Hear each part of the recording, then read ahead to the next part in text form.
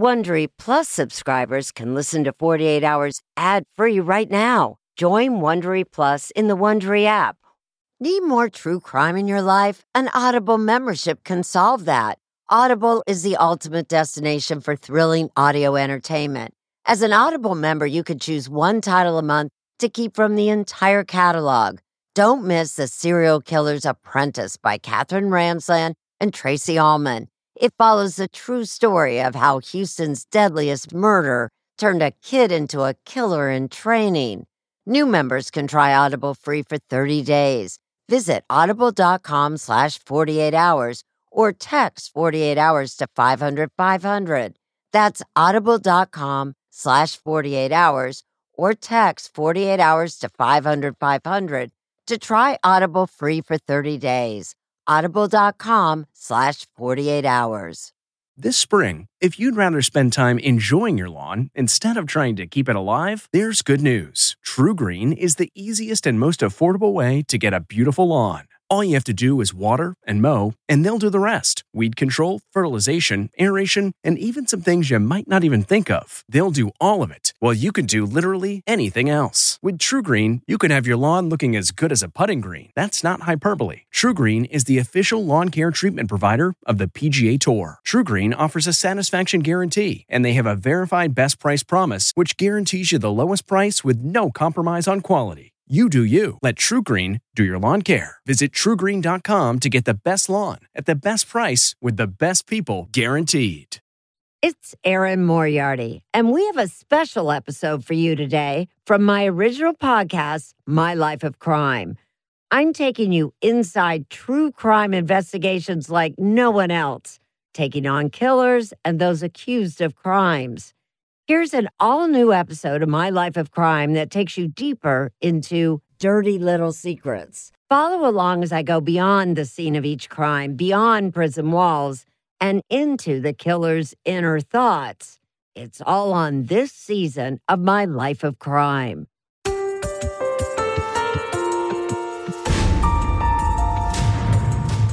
It was right at 12 o'clock by the time I made it home. I had that eerie feeling when I walked in the room that something's not right here. I don't think my wife is okay. And I go to her side and I touch her and she doesn't move. She doesn't respond. And I call out her name and there's no response. And I immediately pick up the phone and call 911. Okay, with 911, do you have an emergency? My wife is laying in the bed and her lips are blue. There was no pulse, there was nothing. I'm on the phone. Is she conscious? No, she's not. No, she's not breathing at all. On April 8th, 2006, at midnight, Matt Baker called 911 for help. He told the dispatcher that he had just found his wife Carrie naked and unconscious in their bedroom. There was a note on a side table, along with an empty bottle of sleeping pills. The detective that night pulled me into the kitchen. He goes, well, she took her own life. There's a note, there's pills, there's no signs of struggle. It's pretty obvious what happened. And at that point, my heart sunk. I couldn't believe it. Carrie's death appeared to be a suicide. Baker told investigators that his wife had been despondent for years, ever since their second child, Cassidy, had died of a brain tumor in March 1999. And it really was a very hard thing to cope with. I don't think it was a split second. All of a sudden, she was completely different. It was a gradual changing of the person. She had almost two personalities in a way. Not negative, but when she went to work, she had the ability to put issues behind her and focus on work. And the other personality? The other personality was a little bit more withdrawn at home.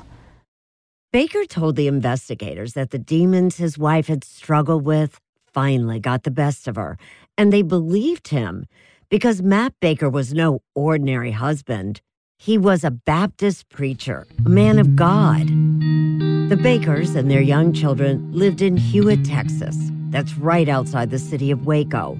There was no medical examiner in their county, so police described the case over the phone to a justice of the peace, who, without seeing the body or the scene, determined that Carrie Baker died from an overdose of an over-the-counter sleeping medication. No autopsy was needed. 2 days later, Carrie Baker was buried. Everyone accepted Matt's story. Everyone, that is, except for a group of tenacious women who lived in Waco. I'm Erin Moriarty, 48 Hours, and this is my life of crime. We wanted to clear Carrie's name. Matt was going around talking about what a depressed, suicidal person she was. We knew she wasn't. That's Nancy Lanham. She's one of Carrie Baker's aunts. She didn't believe that Carrie took her own life, but she knew that if Carrie didn't take her life, there was only one other possibility. He killed her. Killed her? Carrie's mom, Linda Doolin, couldn't believe that Matt was capable of murder. After all, Matt was part of the family, the man that Linda's daughter Carrie loved. We kept trying to convince ourselves what other alternative was there. The idea that Matt could have taken her life was more horrible. But those who knew Carrie, two other aunts, Kay and Jennifer, and Carrie's cousin Lindsay, were convinced that Matt was somehow involved. I immediately thought Matt did it. You believe that? Oh yeah, with all my heart. Carrie loved her life. She loved her family. She would never have left those girls. At first, Carrie's mom refused to listen to the others when they suggested asking for an investigation. She said drop it, and we all just said, okay. And then we all walked out together to the cars, and we said, that's not happening. But her sister Nancy insisted, saying that the story Matt told about Carrie's last day simply didn't match anyone else's. He had said that day Carrie was sick. You don't believe that? No, people that saw her said she wasn't. Matt wasn't home when Carrie allegedly took her life. He said that she asked him to go out and pick up a movie and gas up the car. That makes sense? No, at 11 o'clock. Nancy was also convinced that Carrie, a proper minister's wife, would never have been found in the nude. And what's more, if Carrie truly wanted to take her life, an over-the-counter sleeping aid didn't seem like a reliable choice. She actually took a generic brand. She called it a sleepy time. She said her sleepy time pill. They don't dispute that Carrie had been struggling in the weeks before her death, but they say that Carrie's unhappiness wasn't about her baby Cassidy. She was worried about Matt. She was afraid that her husband was having an affair and afraid that he was trying to kill her. I first sat down with Matt Baker for an interview in 2008. It was 2 years after his wife died. He was then living in Kerrville, Texas, raising his two daughters. He knew his mother-in-law and her sisters suspected that he was behind Carrie's death, but he denied any involvement. It's so improbable. It's not who I am. I loved my wife. I never hurt her a day in my life. Matt was anxious, he said, to tell me his side of the story, which began years earlier when he first met Carrie. I would have been 23 and she was 20. I met her and I thought, this is the person for me. They met at Baylor University. Carrie was a beautiful blonde with an infectious laugh. They got married, and within a year, she was pregnant with their first daughter, Kenzie. Then came another daughter, Cassidy. But when Cassidy turned 1, she was diagnosed with a brain tumor. There'd be days that it looked really good, prognosis was good, and then turned around and went right back downhill. Just after midnight on March 22nd, 1999, Cassidy was rushed to the hospital for the last time. To sit there and struggle that far, to come what I thought was so far, to watch her die. You know, that was devastating. The couple had a third daughter, Grace, and her mother says Carrie found solace in her newborn. But Matt Baker claims that his wife stopped caring for the girls. So I typically gave them their bath, washed their hair, get them dressed, put them to bed, sing them their songs, and read them their books. The seemingly perfect dad, who told me that he had to cover for his wife, who was by then, he said, dependent on medications for sleep. What kind of sleeping pills? What would she take? Unisom. Matt also claimed that she would borrow stronger medication from family and friends. I'm not even sure what the names would be, other sleeping pills, just to help her sleep, help her get a good night's sleep. Carrie's toughest days, he said, were around the anniversary of Cassidy's death. There was always 2 or 3 weeks leading up to it. It's coming, I can't do this, I can't make it another year, I can't do this again. And the spring of 2006 was no exception.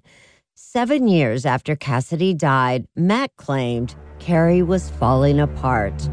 On Friday, April 7th, Carrie had a crucial interview for a new teaching job at the junior high. What was her mood like? Her mood that day was nervous.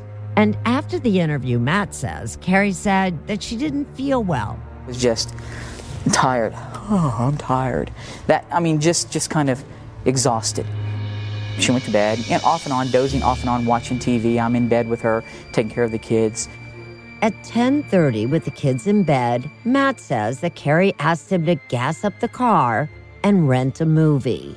And I thought, it's late, all right, but I'll do it. You know, if your wife asks, you do what your wife asks. And so I got dressed and left the house a little after 11 o'clock. Oh, it's probably about 2 miles to the first gas station that I could fill up at. And got out, pumped the gas, and went up to the movie place, rented the movie, and drove back home. When he returned around midnight, Matt says he found the bedroom door locked. And so I go in, I get the little screwdriver that can fit in there, and I pop the button, open the door. She was naked in bed. And I call her name, and she doesn't respond. At 12:01 a.m., he called for help. And as I'm calling 911, I'm deciding I don't want them to see her naked, so I put her clothes on her. Matt says that while he was calling 911, he dressed Carrie and moved her to the floor where he began CPR.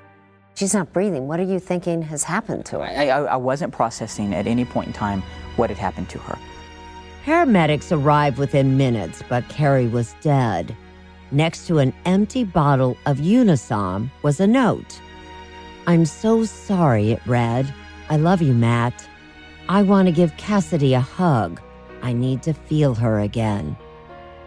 It was all the evidence the small-town police needed to call it a suicide. But maybe they should have asked a few more questions and done a little digging like Carrie's family did.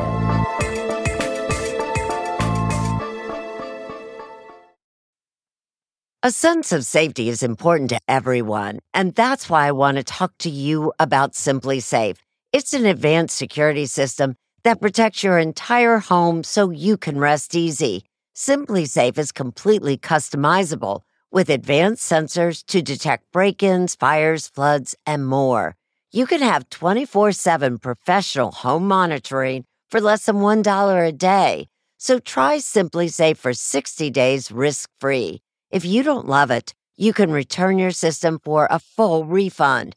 Plus, we're offering listeners 20% off any new Simply Safe system when you sign up for Fast Protect monitoring. Don't wait. Visit simplysafe.com/48 hours. That's simplysafe.com/48 hours. There's no safe like Simply Safe. Do you ever wonder where all your money went? Like every single time you look at your bank account? Honestly, it's probably all those subscriptions. I felt that way too, until I got Rocket Money. Rocket Money helped me see all the subscriptions I'm paying for, and it was eye-opening. Between streaming services, fitness apps, delivery services, it all adds up so quickly. Rocket Money is a personal finance app that finds and cancels your unwanted subscriptions, monitors your spending, and helps lower your bills. Rocket Money has over 5 million users and has helped save its members an average of $720 a year, with over 500 million in canceled subscriptions. Stop wasting money on things you don't use. Cancel your unwanted subscriptions by going to rocketmoney.com/Wondery. That's rocketmoney.com/Wondery. rocketmoney.com/Wondery.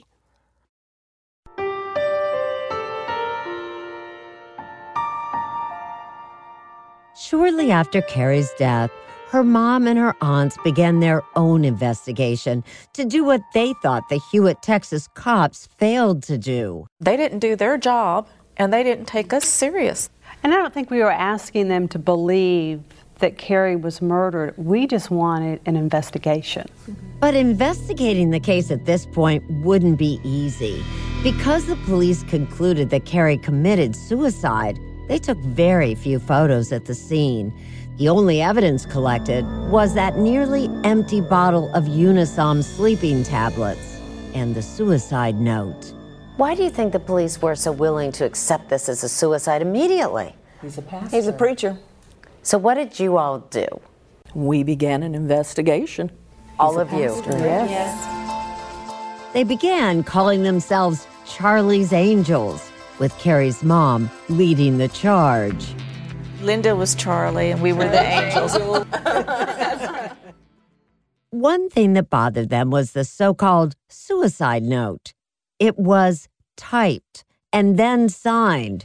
Would a desperate mom contemplating suicide take the time to type a note and then sign it?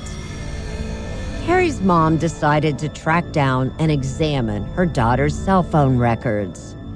And before I opened it up, I just said a little prayer, and I just said, okay, God, help me out here.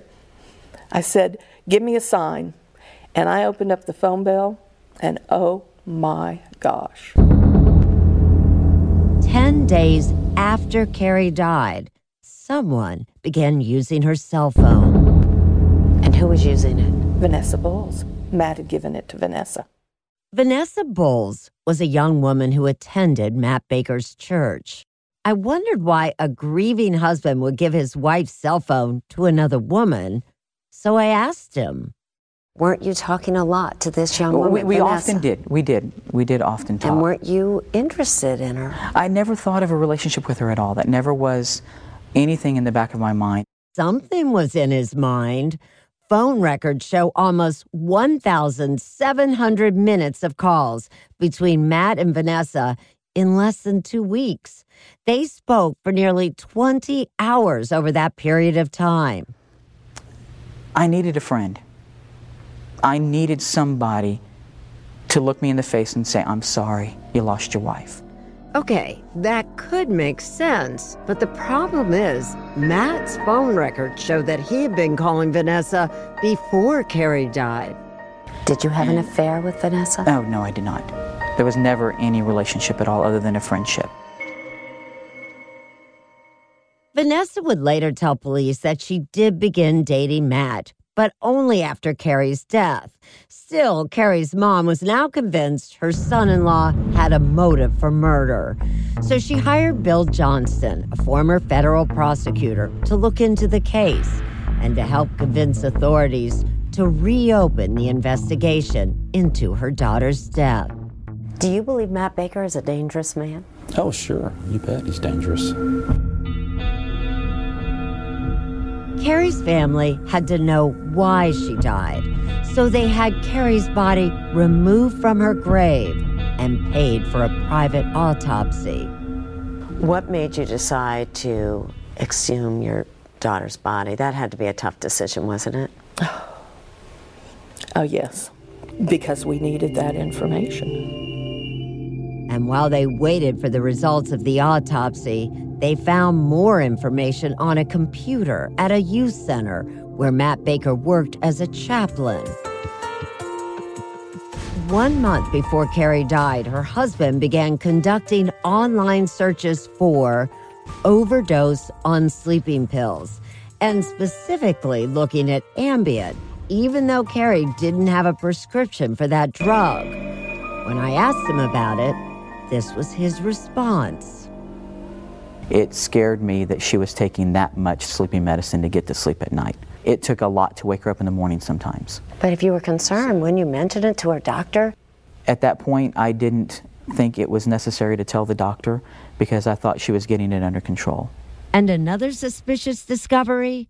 Matt's personal computer at work was nowhere to be found. And why would anyone want to take that computer? I have no clue. I don't know why. Was there something on that computer you didn't want anyone to see? Oh, no. Absolutely not.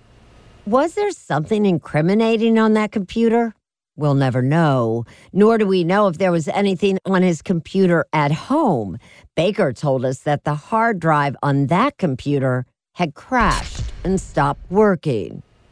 It's just a coincidence that the hard drive on your home computer is fried and the computer from work disappeared? Just a coincidence? Computers crash all the time. And then there's a bottle of crushed pills that Carrie allegedly found in Matt's briefcase.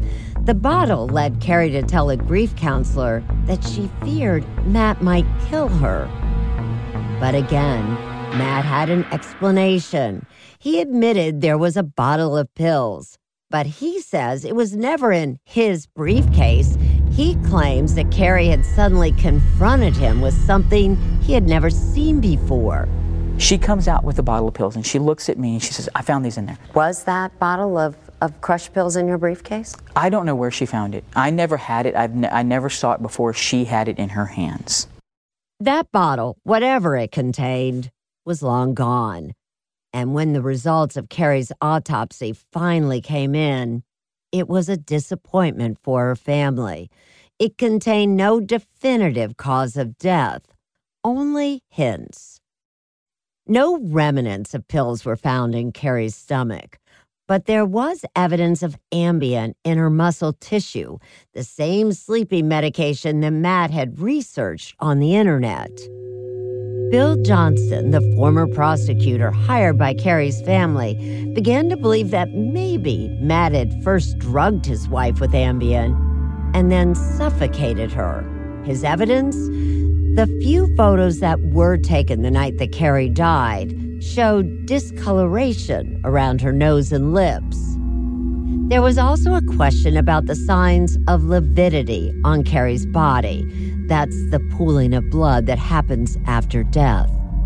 According to Johnston, Carrie had been dead far longer than the 40 or so minutes that Matt Baker claimed he was away. She had to ingest something that made her sleepy, then unconscious, then killed her. And she had to quit breathing, the heart had to stop, and then the lividity had to begin. The new information was enough to convince the Justice of Peace to change his original determination of suicide to undetermined. And on September 21st, 2007, Matt Baker was arrested and charged with his wife's murder. But Matt continued to insist he was innocent. I guess the foolishness in my part was, if you never do anything wrong, you won't get arrested. He posted bond and went home to his daughters. And I'm just waiting for the day that I can grieve with my children the loss of my wife and their mother. Matt says his mother-in-law just couldn't accept Carrie's death and wanted someone to blame. It had to be somebody's fault, and I have to be the fall guy for it. Have you been able to get work? Not after the arrest. Not after the arrest. Matt hired a lawyer, Guy James Gray, who, like Bill Johnston, was also a former tough prosecutor and just as tenacious. I only take the cases that I believe in with all my heart, and this is one of them. I think Matt Baker is being railroaded. The more that I know about Matt, the less I believe that he is the type to take somebody's life. Gray showed us entries that Carrie had made in her Bible after her daughter Cassidy had died. This paragraph is about how good heaven is, and then she writes out beside it, I want to go with Cassidy. What about the abrasion on the nose and possibly on her lip? Well, the first thing the emergency people did when they got there was put one of these artificial CPR deals over her mouth. But over time, more and more circumstantial evidence surfaced, raising yet more questions about Carrie Baker's death. And I know she didn't take her own life. Someone with that kind of a zest for life, that kind of fight for life, she's not going to take her own life, and she didn't do that.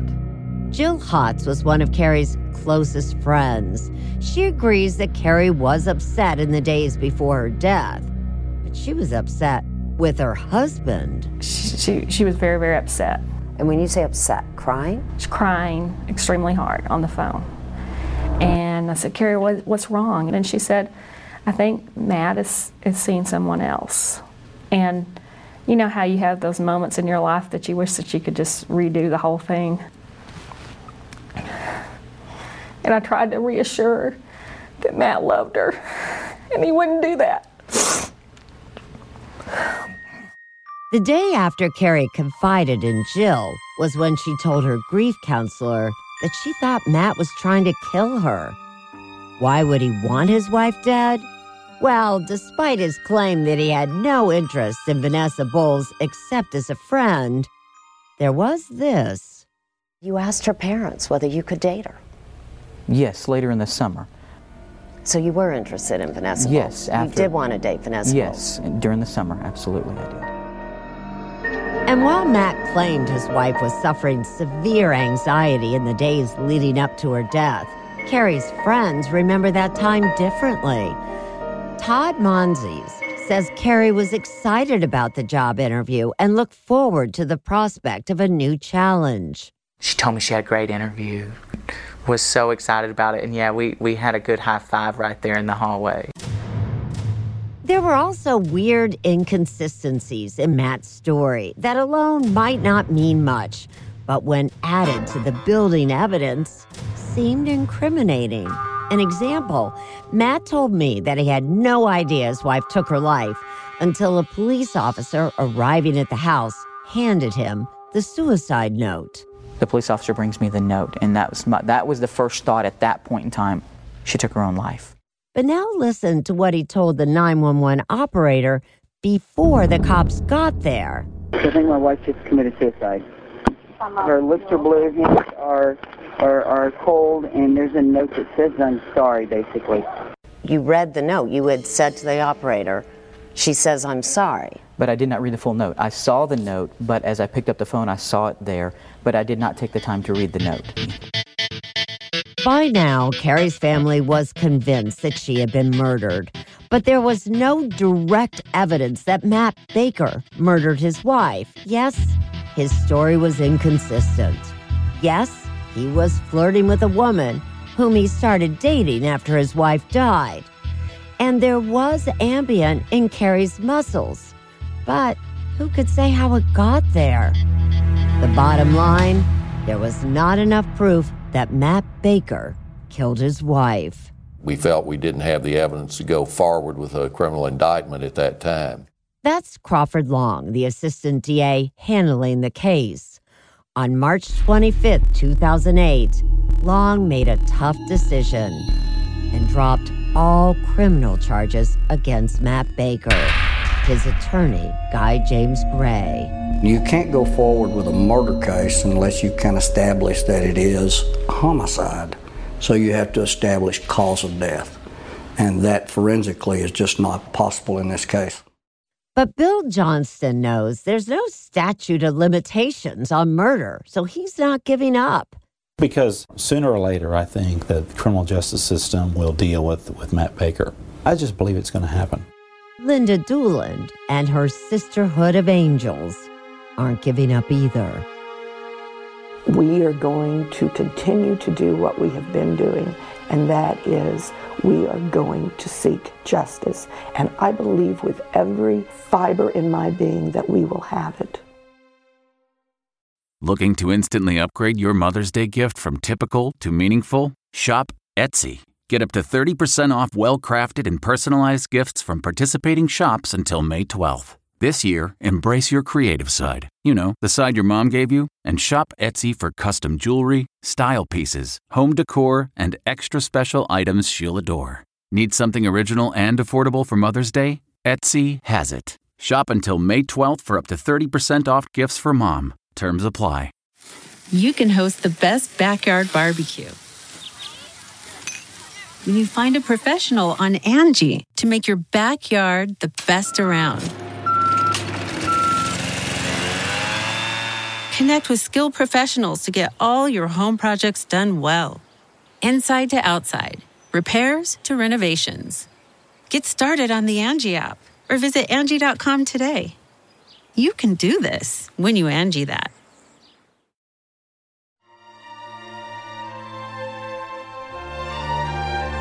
I am Matt Baker, and I have been called a cheater, an adulterer, a murderer, a liar, and that's the farthest thing from the truth. In the spring of 2008, Matt Baker was a free man, but not for long. What changed things? The thing that changed things was Vanessa Bull's testimony. It turns out that the woman whom Matt Baker insisted was just a friend had quite a story to tell. Did he ever send you song lyrics? Yes, he sent me song lyrics to the song Dirty Little Secret. It went, I'll keep you my dirty little secret. Don't tell anyone or you'll be just another regret.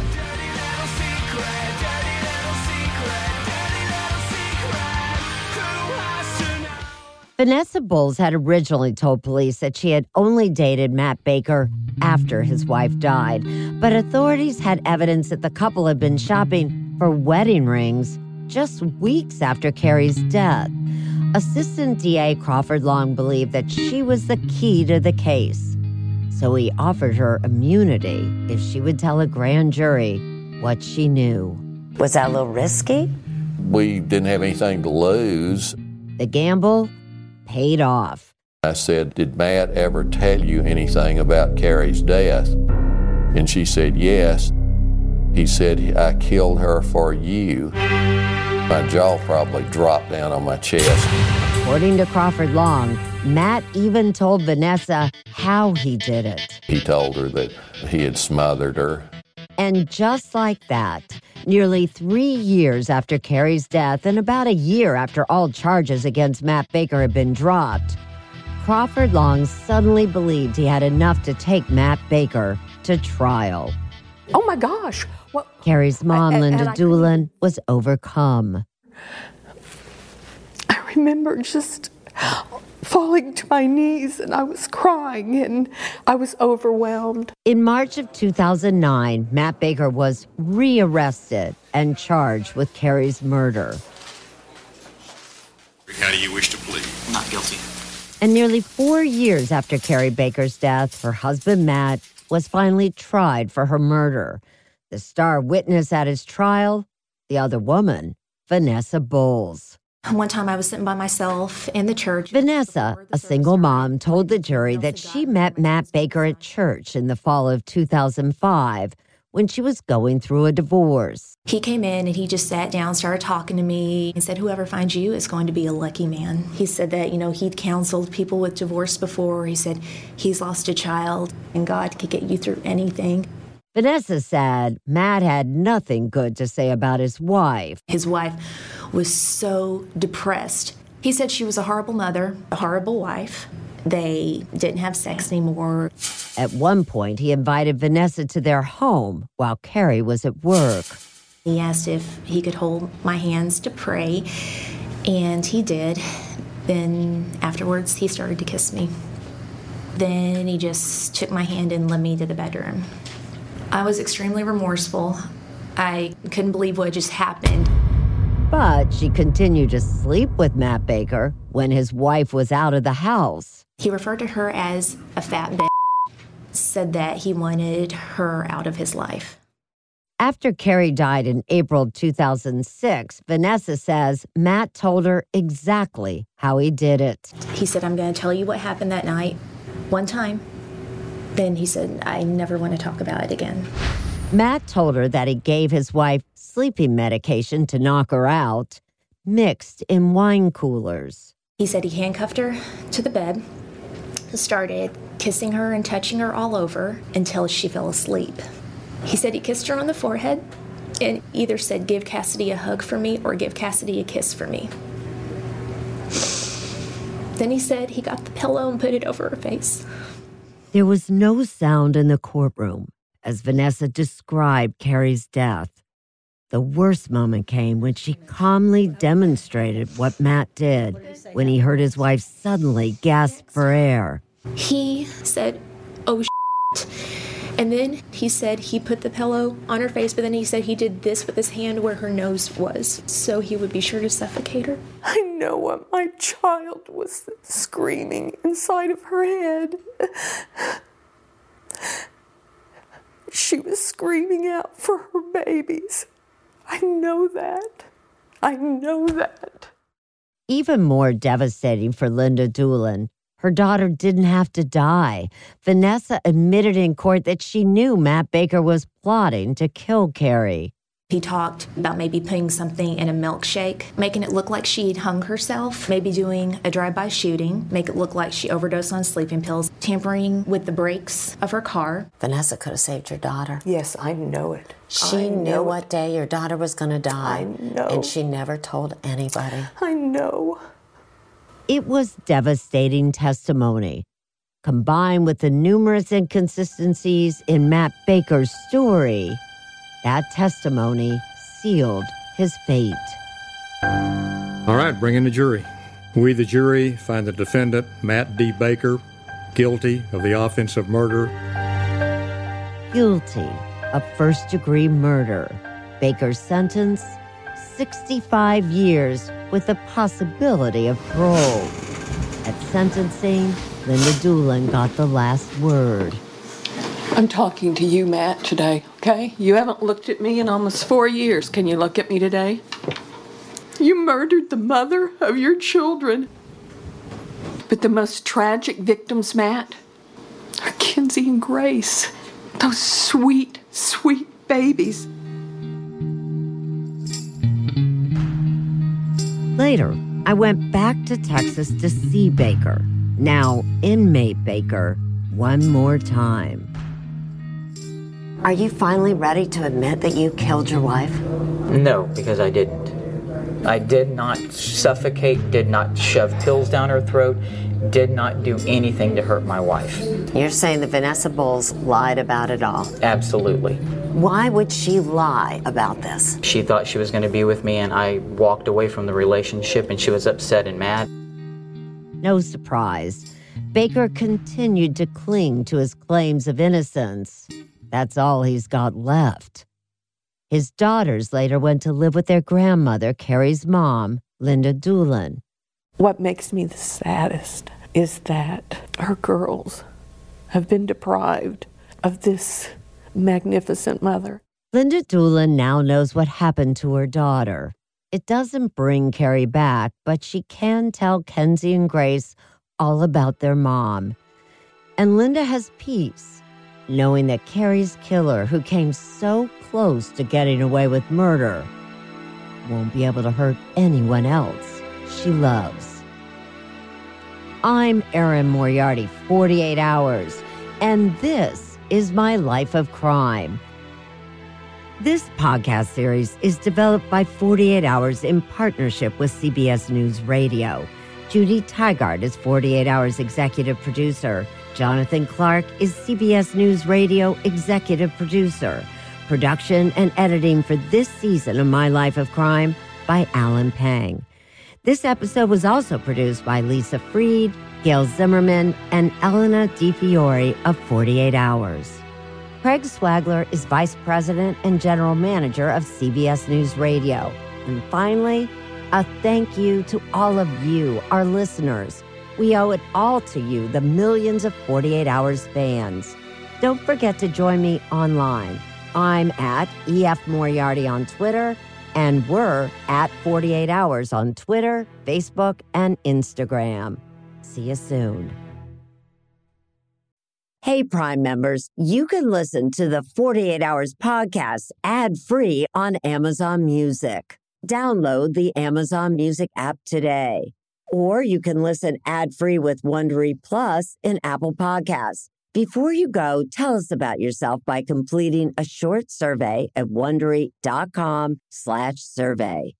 Audible is the destination for thrilling audio entertainment. Allow your imagination to be piqued by stories that are brought to life through captivating sound design, eerie soundscapes, and dynamic performances. As an Audible member, you'll be able to keep your heart rate up month after month because you can choose one title a month to keep from the entire catalog, including the latest bestsellers and new releases. If you're in the mood for a shocking psychological thriller, check out None of This Is True by Lisa Jewell. Embrace brand new exclusive thrillers from best-selling authors who are guaranteed to keep you gripped. New members can try Audible free for 30 days. Visit audible.com/thrill or text thrill to 500-500. That's audible.com/thrill or text thrill to 500-500. Catch every episode of 60 Minutes, America's most watched news magazine show, as a podcast. Hear in-depth investigations across politics, news, and entertainment on your schedule. Listen to 60 Minutes ad-free on Wondery Plus.